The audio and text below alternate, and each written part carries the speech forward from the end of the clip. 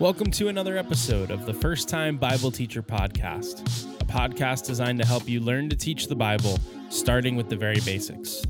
Today we have a first on First Time Bible Teacher, which I guess there's always a first in First Time Bible Teacher, but today is our first interview, and our first interview episode has a good friend of mine and fellow Good Lion podcaster, Aaron Salvato. Aaron Salvato was the youth leader at Calvary Vista for many years and is doing so much in getting the Good Lion Podcast Network started and running. He's just such a great person to talk to about ministry, about teaching, and about being creative in ministry and things like that. This was a conversation that we recorded at a youth retreat or camp, however you want to say it. I call them retreats. Aaron calls them camps. You call them whatever you want. At a youth event, a weekend event that Aaron came and taught for the youth group that I led, and we were able to steal some time away and talk through teaching. This was such a fun conversation to have. I hope it's a conversation that you love and enjoy as well. Let's dive in.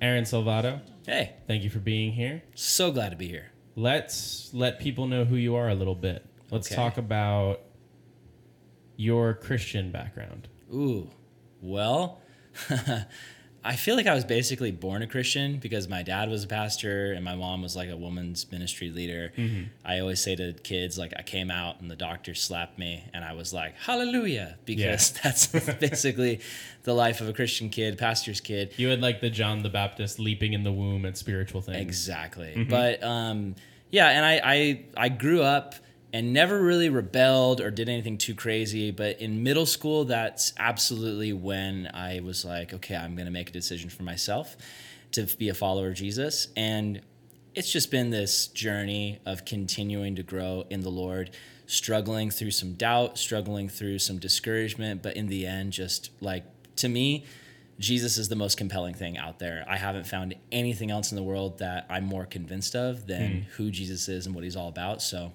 yeah, that's kind of my Christian background. So then that makes sense then if there's this compulsion? Is that the word I'm looking for? Yeah. I was going to say compelling, but that's not a word. I think both work, maybe. I don't know. If you are so compelled by Christ, then it makes sense then that you would want to translate that into teaching. Yes. Where within that journey did teaching become a thing for you? Okay, so again, a pastor's kid, so I'm around preaching a lot. Mm-hmm. And I was that nerdy kid who just loved his youth pastors. I had probably about 7 different youth pastors. I had Evan Wickham as my junior high pastor for 3 years. And then I had 4 different high school pastors who all had different aspects of preaching that they used that I just grabbed onto and was like, I love the way this guy teaches this. I love that guy's passion. I love that guy's intellectualism. So I just loved preaching growing up. And I was kind of like that kid that everybody would come to and just ask advice. But then I never got invited to parties. They're like, Aaron, what should I do about this struggle in my life? And then they'd be like, oh yeah, and there's nothing going on tonight. Don't ask. Don't worry about it. We're not all going to the movies. We want very selective things from you. Right, exactly. Gotcha. Yeah, everyone knew I was the pastor's kid, and that's probably why I got asked spiritual questions, and it's probably also why I didn't get asked to go to the parties. The two work together. Yeah, in a small youth group community where your dad is kind of the principal of your private Christian school, not really the best thing for popularity. That makes sense. Yeah. So when I was 16, I started volunteering in the youth group. And this is junior high ministry. So I'm a 16-year-old ministering to, 12, 13-year-old, 11-year-olds, that kind of age range. And just to be honest, getting into it, my motives were very much here's how it started. I didn't want anything to do with youth ministry. I actually had no interest. I got asked by the youth pastor, Trevor O'Keefe, to come up to a youth winter camp and film it. And he was like, I'll hire you. I'll pay you a couple $100. You'll make a little mini documentary about camp. So my motivation was totally financial getting into it. Perfect. But just going up there, I was like, $100 when you're 16. Oh my gosh. Is very meaningful. Oh my gosh. That's the jackpot. Yeah. That's so many comic books and video games. You'd made it. Yeah. Especially in the 90s. Or this would have been the early 2000s. But I went up there and God just lit my heart on fire for these young kids because I was like, oh my gosh, these kids are going through what I'm going through. And honestly, I was a very insecure, very awkward guy, still am. But I was looking at these young kids, and I'm this 16-year-old, and I'm like, wow, this 12-year-old is going through what I'm going through. And he looks up to me. And that's awesome. Like, I like that. Like, I like being there for someone and mentoring them and helping them. So I started getting into teaching, and starting out, honestly, I would not say my motivation in teaching was like, I just want to do whatever I can to bless the Lord and whatever I can to bring honor to him. Like, my heart was like, oh my gosh, the youth pastors who I look up to so much asked me to teach. Like, I got to make sure that like this is something that they are impressed with. Will they be proud of me? Right. Will they be proud of me? Notice me, sensei, that whole thing, And so it started out like that, but as time went on, I really began to love it. And for me, as I started to grow in ministry, as I got called eventually to become a youth pastor, I started to notice how preaching the word of God makes that light bulb go on in people's heads and their hearts, where all of a sudden it clicks and they're like, I want to follow Jesus. Like, I want to preach the gospel. I want to live out this mission. And so that's what preaching was for me. Like, good preaching changed my heart and made me want to follow Jesus better. And so that became for me the motivation, was I want to help people. I don't want to just give them facts. I don't want to just give them history or context. Like, I want to light their heart on fire the same way my heart has been lit on fire. It's interesting that you bring up that it's something you had experienced, and it was an experience that you wanted to pass along. That's an interesting way to kind of look at teaching, that it wasn't just this skill set you wanted to have. Right. It was very much a means to an end. Yes. And when I think we look at preaching, a lot of times we look at it as it's this thing unto itself. Like, preaching is this immensely valuable, can't be defiled, can't be messed with sort of thing. And it becomes an idol? Yes. For lack of a better term? Yes. Maybe not even for lack of a better term. That just may be what it is. It becomes this thing we look up to so much that we forget the purpose that it has. I think what I've noticed is that some people want to be a preacher more than they want to preach. And what I mean by that is, like, they grow up looking up to these great preachers like Spurgeon, or maybe a Mark Driscoll, or, a Chuck Smith, or whoever, there's all these different preachers across the spectrum. And there can become this idolization where it's like, I want to be that guy, where people look at me and I'm on the stage and I've got this power. But what I mean by they want to be a preacher more than they want to preach is they want the identity and the status more than they want to actually light God's word on fire and allow people's hearts to capture it.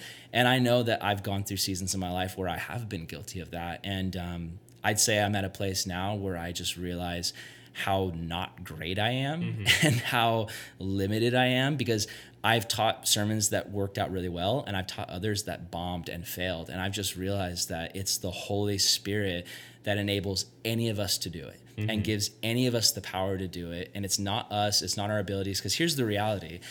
You can hear the greatest preacher in the world preach a sermon, but if he's not preaching with the power of the Holy Spirit, there's a big chance it might not connect and actually do anything in your heart. It might sound great in the moment, but when you leave and go home, there's no staying power.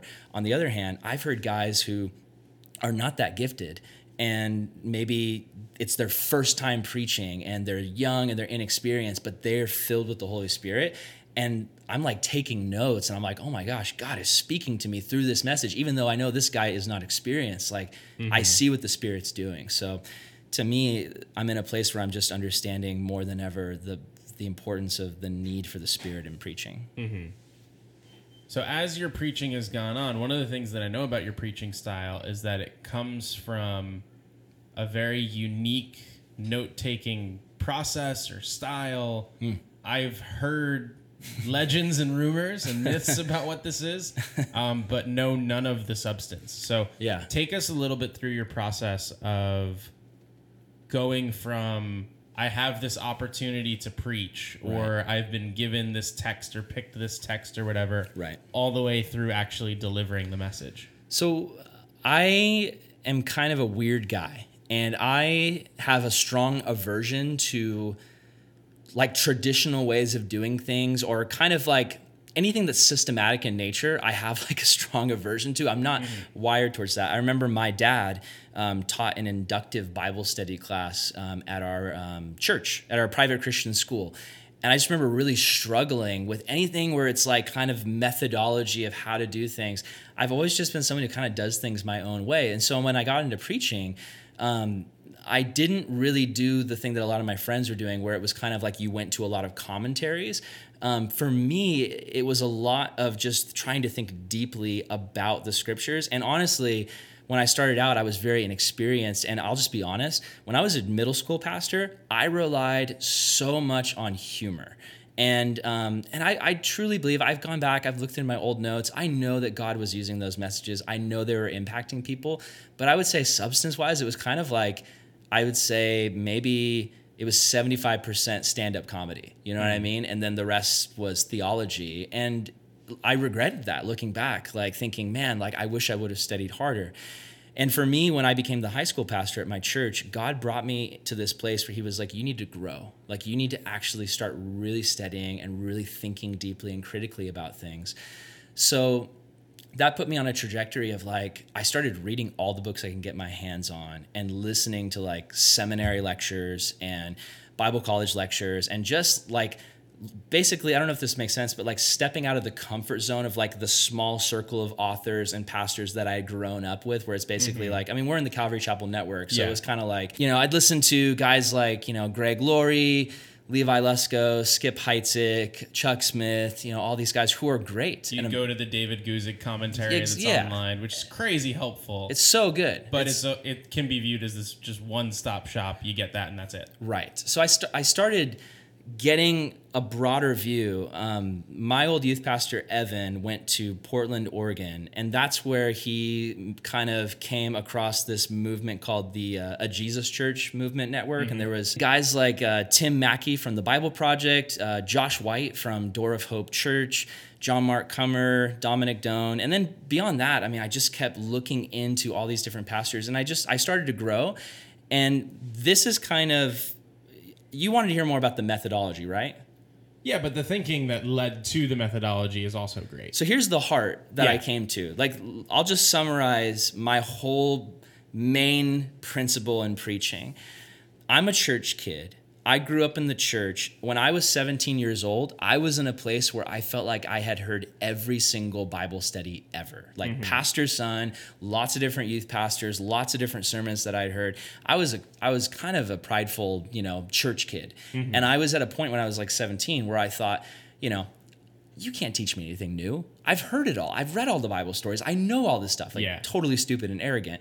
And I remember, you know, a pastor would teach something like he'd be teaching a study on David and Goliath. And I would immediately in my mind be like, oh, what's the application going to be? Like how to slay your giants? Like I would just kind of assume that was there. And that was arrogance and that was stupid. But looking back on my own heart, when I became a high school youth pastor, I realized how many kids were in that place where they were kind of like, okay, we have gone to youth group, we've gone to church, we've been to Bible class, we've heard all of these things, like we know the basics. And basically, for me, it brought me to a point where I was like, I want to take a passage, and as a preacher, I don't want to take the easy way out. Because I think anytime you pull up any passage, there's a very obvious application for that passage. There's an easy place to go. There's a very easy place to go. When you're a youth pastor and you're stressed out and you're running all these events, it's very easy to be like, okay, I've got like 4 hours before I got to preach. Like I can pull, oh yeah, it's Joshua and the wall. Okay, we're going to talk about, you know, faith and God's plan and all that. And not to really study the original languages and the original context and to really go deeper. And the thing that really blesses me in preaching is when someone takes something that is not necessarily new. I don't believe there's any new truth. I believe that all the truth that we can have is already there. It's in the scripture. But someone who takes an old truth and presents it in a new way, where all of a sudden, like to me, Tim Mackey is just like the genius at doing this. Like a message that he gave on Jonah, and he was talking about, you know, that verse where Jonah's preaching his 3-word sermon to Nineveh, and he's like, in 40 days, Nineveh shall be destroyed. Well, in the original language, that word destroy is hapak. And basically the meaning of that word, there's three meanings. One is to turn something over. So just the basics, like you flip something over. The second meaning is to take something that's like normal and then flip it and destroy it, like take a city and flip it on top and it's crushed. But the third meaning is to take something that's broken and turn it over and restore it. And so Tim just drew out this thing where it was like when Jonah was giving his sermon, 40 days in Nineveh shall be hapaked, in his mind he thought it was Nineveh will be destroyed, but God knew that the prophecy would actually come true in the meaning that God intended. Like God trumped what Jonah was trying to do. And just when I heard that, it blew my mind. And it got me really excited about the idea of committing myself to really go further in any passage and try to pull out something that's fresh for these kids. So that's kind of my whole mentality, is like, I want to get to something that's fresh. And that's something you won't get from so many of the curriculums and just things that are like mass produced. Right. We're in a couple like Facebook groups together of like Youth Pastors United or Youth Pastors whatever and all these different things. Yes. And I get so discouraged by the number of times I read, hey, we're getting ready for a series on this. Does anyone know of a good curriculum? Yeah, and a lot of guys out there aren't writing their own sermons. But I think Which that's is crazy to me. I think it's pretty unique, though, to us in Calvary Chapel. We're very big on preaching. We're very big on prepping our own sermons, but still it's very easy to go to someone else's commentary or someone else's preparation, or even what a lot of guys in Calvary do is honestly, they just look up what Chuck Smith does and they'll just try to imitate what he does. And to me, I think in a postmodern, post-Christian world, when you're dealing with youth, like we need to present not new ideas. It's the same old truth, but we need to present it in a way that you want that moment where people are sitting there in the chairs going, oh my gosh, I have never heard it put that way before. Yeah. It just makes so much fresh, more sense. It's alive. Right. Absolutely. And another thing too that I picked up from not just Tim Mackie, but a lot of other guys is I think when you tell someone something, like when you just sit there and preach something at somebody, it's not as effective as if you make them feel like they discovered it on their own.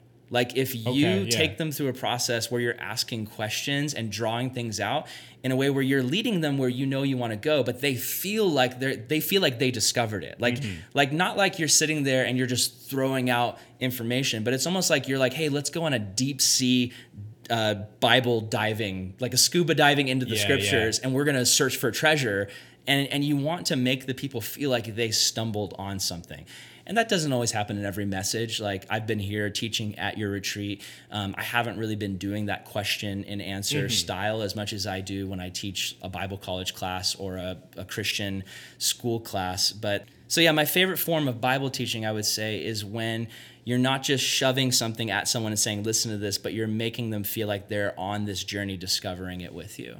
It's like that scene in the Mystery Movie when you can see the protagonist is putting it all together, but they don't say it, and you know what they're thinking as their eyes light up real big. That's such a good And you're like, analogy. I'm right with them. Yes. Yeah. Yes. When you can connect it in that way, it gives you this sense of accomplishment. It burrows it down deeper within you. Yeah, because you take ownership of it. Yes. It's not like this is something that this guy knows and he wants me to know. You're like, oh, now I know it like him because we figured it out together. We solved the equation together. Absolutely. Yeah. Did you want me to talk at all about the sermon prep process that I go through? Yes, definitely. Oh, okay. So I am all over the place. I have probably 6 different methods of ways I prep a sermon. When I first started, I was very linear. I would get into Evernote and I would basically type it out word by word. And I don't really do that anymore because I find when I do that, I feel like I'm bound to like this manuscript and it doesn't give me a lot of freedom. So what I started doing after that was instead of writing it out word for word in Evernote, I would write out basically, I'd write out my points, I'd write out my subpoints, and then as I'm going, I would, instead of writing a whole paragraph, I would just write a few words and I would put a little red line next to it. And that red line was a trigger for me where I knew if I see that red line, it means take this sentence and turn it into a paragraph. Okay. So it's giving myself space to kind of be free with something where I'm speaking more from the heart. all the content was there, like all of the prep work, all of the points were there, but it gave me the freedom to kind of say it in my own words. So that was early years. And just be present in the room. Yes, and make eye contact. Because I find when I have a manuscript, I'm literally staring at my notes because You're just reading it. I have a terrible memory. I'm not good at memorizing things. Like I am even bad at memorizing scripture verses. I know what the scripture says, but if you ask me like what was the passage or the reference or the quote, like I can't tell you. That's that's a weakness of mine. That's a weakness it's embarrassing weakness. It's one I struggle with. I'm insecure about, but it's a weakness that I have. So because I have a bad memory, if I have my word for word thing, I'm literally just going to be looking down the entire time and not making eye contact with people. So that was early years. Nowadays, I have a lot of weird systems. One is mind mapping. So you can get these apps on your Mac or Windows. I have one called Simple Mind. You can get it on your phone too and sync it. But basically, are you familiar with what a mind map is? Not particularly. So picture like a blank canvas, and then you have like a bubble that says, John 3:16. And then you create another bubble it's like a branch in a tree. So it goes over the side and it's, let's say, for God so loved the world. And that's your point one. And then you can just continue to make these different bubbles. So it's like as you're thinking, you're like, oh, that's a thought. That's a thought. I'm going to bubble all these thoughts. And then you're sitting there and you're looking at this mind map and it's got different branches and different trees. And it's kind of like basically like you dumped your brain onto a table and all the pieces are there. And then once you're done dumping, then you can start arranging things in order. Because I'm not a linear person, I'm very kind of abstract in the way that I think. So I find if I can dump all of my thoughts about a message into this pile, then I can sit there and arrange it into an order I can preach from. Once you have all the parts, then you can begin assembling them. Exactly. Gotcha. It's hard for me to write a message where I'm like, okay, I'm going to start with point one and work my way through point one until it's done and then work on point two. Because while I'm working on point one, I might all of a sudden get a thought about point three or point four. Yeah. You know what I mean? And so mind mapping is an easy way for me to kind of get everything out on the table and then make a choice about how I'm going to arrange it instead of working from a process of arranging it and then fixing it later. So I really enjoy that. I love kind of freehand, like writing with a pencil. But the problem with writing with a pencil, I used to write all my sermons out by hand, is you can't really do anything with it. So what I've moved from is I have an iPad app called Zoom Notes, and I actually I have a template made, but basically Zoom Notes is this infinite whiteboard. You can zoom in, like I could put a picture of you in there and I could zoom in so far into your eyeball that I could begin prepping a new sermon inside your eyeball. So if you were like zoomed out, you would look at that picture and you wouldn't know, but there was a whole like 10-page thesis inside your eyeball. So do you just have one like whiteboard that you're just constantly putting new sermons on? No. Like each sermon is its own new document, okay. but it's an infinite whiteboard. Yeah. So what I actually do is I will get off of Google Images a picture of a yellow legal pad, and I'll put it into the whiteboard, and I'll put like 6 of them up there. And then I have a stylus, and I'll just go to work, and I'll start drawing things, and I'll start writing out things and writing points, similar to what I do with the mind map. But it's kind of like everything's scattered, and then once I'm done, I'll even go on like quote websites and I'll actually grab like the picture of the quote and paste it in. Just drop that right in. Just drop it in. Or if there's like something that is like an article that I want to pull from, I'll pull that in. I'm pulling in all this content into this whiteboard that I can then freely move things around. And then once all the pieces are there and I feel like I know my outline, I know the heart of the message, I know what God is trying to say in the message, then I'll start pulling the pieces together and I'll dump things that don't fit anymore. But I like that freedom. I'm really big on kind of being free form. Mm-hmm. Something I'm doing now I'll have to show you later on my iPad. It's really weird. I showed one of my old mentors at the Expositors Collective, and he literally laughed at me, and he's like, "You're weird. This makes sense because you're weird." But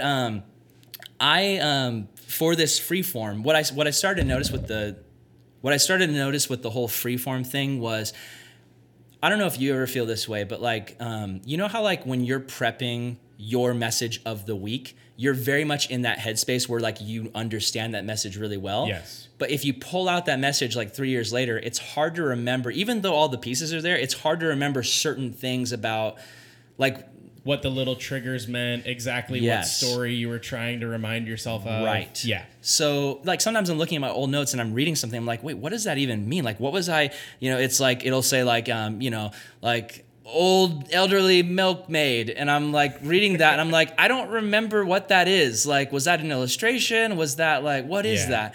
So what I ended up doing was I downloaded a bunch of these icons. So basically I have 16 of them, and they're these little almost like emojis. I got them off a website called Flat Icon that I use for my graphics design stuff. But I drag those into the sermon at different points, and those little icons represent different things. I have a Bible, and that means that if this icon is here, that it's something from the Bible that we're going to. It's scripture. Gotcha. I have another one that's like a storybook, like a classic storybook with like a rainbow.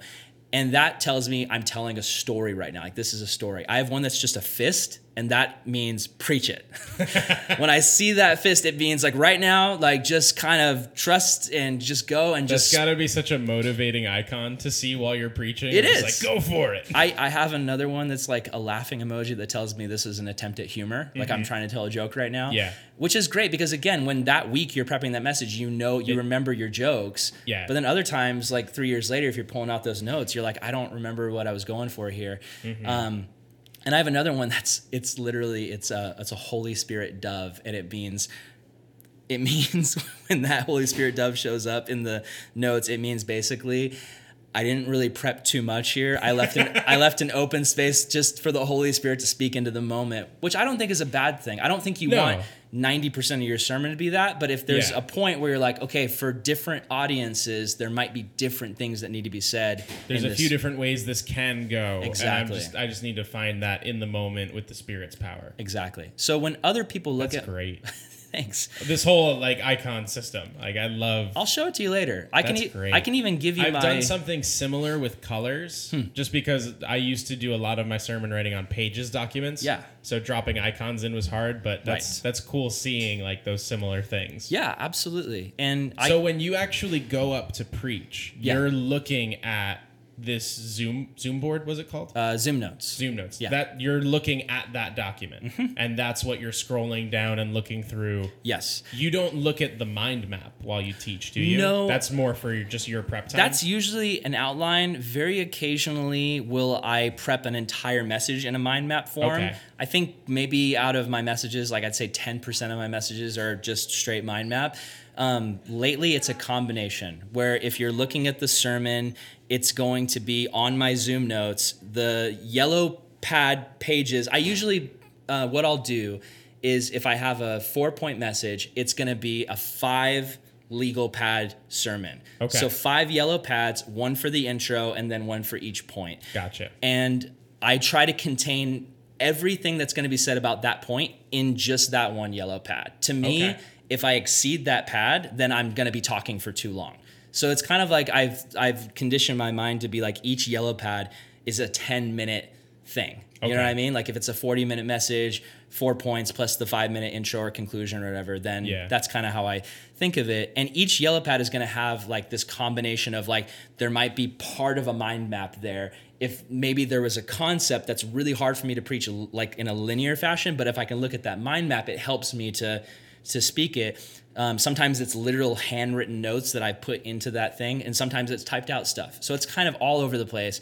When my dad looks at my notes, my dad is very like, he types out everything, and he's got 3 colors that mean 3 different things, and like that is his system. And he teaches all his guys to do it that way. And he tried to teach me, and I was just like, this is just too linear. I gotta be. I'm a freak, basically. I'm a free-spirited freak who does things his own way. And people look at my notes and they think I can't teach from this, but at least I can. And that's the thing. Your notes are for you. That's one of the things we talked about in an earlier episode about your notes are there to be the servant. They are not there to turn you into the servant. Right. So that's cool seeing how your personality makes its way into those notes. Yeah. That's great. It's awesome. And it's confusing sometimes, but it's awesome. So we both come from youth preaching backgrounds. Right. One of the things that I have always struggled with is that the things that I'm thinking about, I'm 26 and I'm doing junior high ministry. So I'm more than double their age in the vast majority of cases. Yeah. The things that I'm thinking about in my walk with Christ that has been going on, I don't quite have the background that you have of being the pastor's kid, but Right. I was the church kid. And I have parents who have been just amazing and super involved in church. And I've been learning that from a young age. So my walk with Christ has been in process from the time I was born and really became my own around freshman year of high school. Right. So I've been walking with the Lord in many cases longer than these students have been alive. Right. So the things that I'm thinking about in my relationship with Jesus are not necessarily the things that they need to hear. Yes. And there's either the temptation to want to make them talk about the things that I find interesting, Yes. or even to preach messages that I'm bored by. Things where it's like, yeah, I'm never bored of the cross or the Right. idea of God's grace, but I can teach it at a level that I feel beyond. Right. How have you felt that? Have you worked through that? How do you manage that kind of tension in your mind? Oh, yeah. I mean, I've totally been through that, because when I think of the place I'm at now with Jesus, and then I think back to where I was when I was 17 or 16, and even where I thought I was when I was 16 and 17, it's like I feel like now I'm in a whole nother category than where I was at 16 and 17. Like I feel like it's kind of like, you know, the whole Jedi thing, you know, where you've got like the Padawans and the Masters and all these different categories of Jedis. I feel like I've progressed, and I'm at a place now where when I was 17, I thought I was the Master, and I realized how dumb that was. Now I realize, like, I am just now getting out of the Padawan area. Like, I realize now I have so much to grow. I have so much to learn. Like, I just want to soak up all this good stuff like a sponge, but I understand that that is not where, in my context, like a 17-year-old, 16-year-old high school boy is. So what I've had to do is I've had to just really think, and I don't always do this, but the times that I have been productive. I've had to think, where are these guys at? What are they thinking? What do they know? And sometimes even I've asked questions and put out little surveys about just simple things where I'm asking these kids, like, what right now when it comes to the Bible and scripture, like, what are you thinking? Like, what are your questions? Like, what are the big things that you're thinking through right now? And often, or actually pretty much always, the things that they're thinking through aren't the things that I'm thinking through. Yeah. So I have to figure out like what in their mindset is happening and put myself in that place, and not just expect them to come up to my level, but I need to actually come down to their level, which is what Jesus did. Like, and God, you know, Yahweh, all throughout the scriptures, he's constantly meeting people right where they're at. And I don't know, I feel like there's this tension between it where it's like, you constantly are coming down to their level, but then also trying to pull them up. And I think the coming down has to happen first, because if you're just up there trying to pull them up, very often they're not going to be motivated, and they're just going to look at you as a youth pastor and think, well, I'm never going to be as spiritual as him. Yeah. And also I think a great thing too is just being real about your struggles. Like there's been times where I've been preaching a sermon and something is in the text that I don't understand, and I've studied my brains out to try to get it. But in the end, I'm like, you know what? I don't actually get this all the way. And I've told my kids that. I'm like, hey, just so you know, I prepped this, I studied it, I read a bunch of commentaries. I still don't fully understand. But you know what? I'm just going to tell you that right now, and I'm going to commit myself to continue searching this out and studying it. And when I get an answer, then I'm going to get back up here and let you guys know. And that shows them that we're human. Like, we're not these super Christians that have it all figured out. It shows them, like, you know what I mean? Does that kind of make sense? You're a continuous student of Scripture. And that's so important, to be a continuous student. And when I think about when I get to do Q&A sessions with my youth, again, the questions that they'll come up with are not necessarily the things that I'm thinking through and like working through in my own mind, but I can get excited over the fact that this is pushing them towards progress. Yes. This is bringing them that extra little bit. And thinking about progress, that's something I get excited about in these kids. I'm like, oh, they are progressing. They are moving forward. This is great. Yes. When I can see that, it really motivates me. And so when I know that that's what a sermon or a sermon series is doing, then that's something that I can get really excited about. Absolutely. Like, we love seeing that fruit because it validates us. The tough thing about youth ministry is a lot of times we don't see that fruit.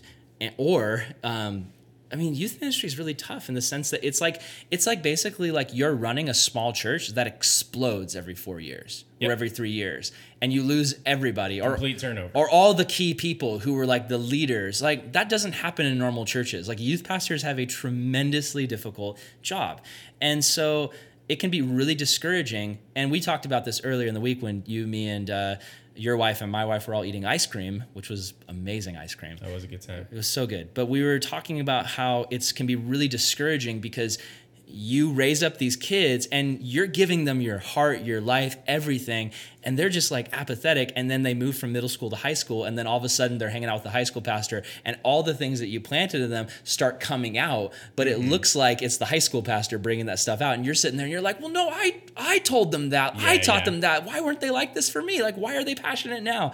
It can be so frustrating, but I've just learned in my own experience that it's not about me. And I've been so blessed to see fruit in so many students eventually, sometimes in times I didn't expect to see that fruit come, but it doesn't always come. And there's students I can think of right now that I poured my life into, and I'm still not seeing that fruit, but I'm confident that even if it takes 30 years or 40 years, like God's going to do something with those seeds that have been planted. Absolutely. What's one thing you're working on in your preaching right now? I would like to be more in control of my time because I can tend to be long-winded. And honestly, there was times when I was doing middle school where I was teaching for an hour. And people, yeah. And people would say to me, like, guys from other denominations that weren't Calvary would be like, we only do 15-minute messages for our students. What are you doing? And my excuse would always just be like, oh, Calvary Chapel, we're really committed to the world or to the word. But I was just undisciplined. And so, I have an app on my phone called Menu Timer, which is just like this little timer app that you wind up like an actual clock, and then you can see the percentage of how much time is left, kind of like a pie chart almost. And so I have that on the stage with me when I preach, and I just try to commit where it's like, okay, if I say 45 minutes, even if I get to the end and I still have like another point or two, I'm just going to wrap it up and use the material for the next week and not feel like, oh, I crafted this amazing sermon, and so they got to sit there and suffer through it. I've actually realized that the human brain can only comprehend so much at once. And so if I have like 6 amazing points, it doesn't matter how amazing they are. They're probably only going to leave remembering 1, if at all. Anyway. Yeah. So... And the weird thing is, if you cut that 6 to 3, then they may remember 2. Yes. It's this odd thing where it's like in the great number, more gets lost. Yeah. That's great. And you've been preaching for how many years? I started when I was 17 as a volunteer. And then, so I preached a lot in the youth group as a volunteer. And then I became the youth pastor at somewhere between 20 and 21. And I'm 29 now. So... I'm not good at math. We'll call it 12. There you go. Okay. I think 12, 13? Yeah, something like that. We'll say 12. Great. It's a nice round number. It is. I like it. That's encouraging to hear that 12 years in, there are still things you're working on and dialing in. For me, at least, because I've been teaching for a while. Maybe for someone listening that is a year in, they're like, oh my goodness, I'm still going to be working on this 11 years from now. But it's good to kind of see that there is no preacher that arrives. Oh, no. There is no, and now I've got it. Right. I have all the tools. I have all the things. Now I just go up there and wing it, and it's great. Yeah. I don't recommend going up and winging it. Neither do I. I think the text and the Bible and the scriptures deserve the work going into it, the preparation to come up with something that is fresh, that speaks to people.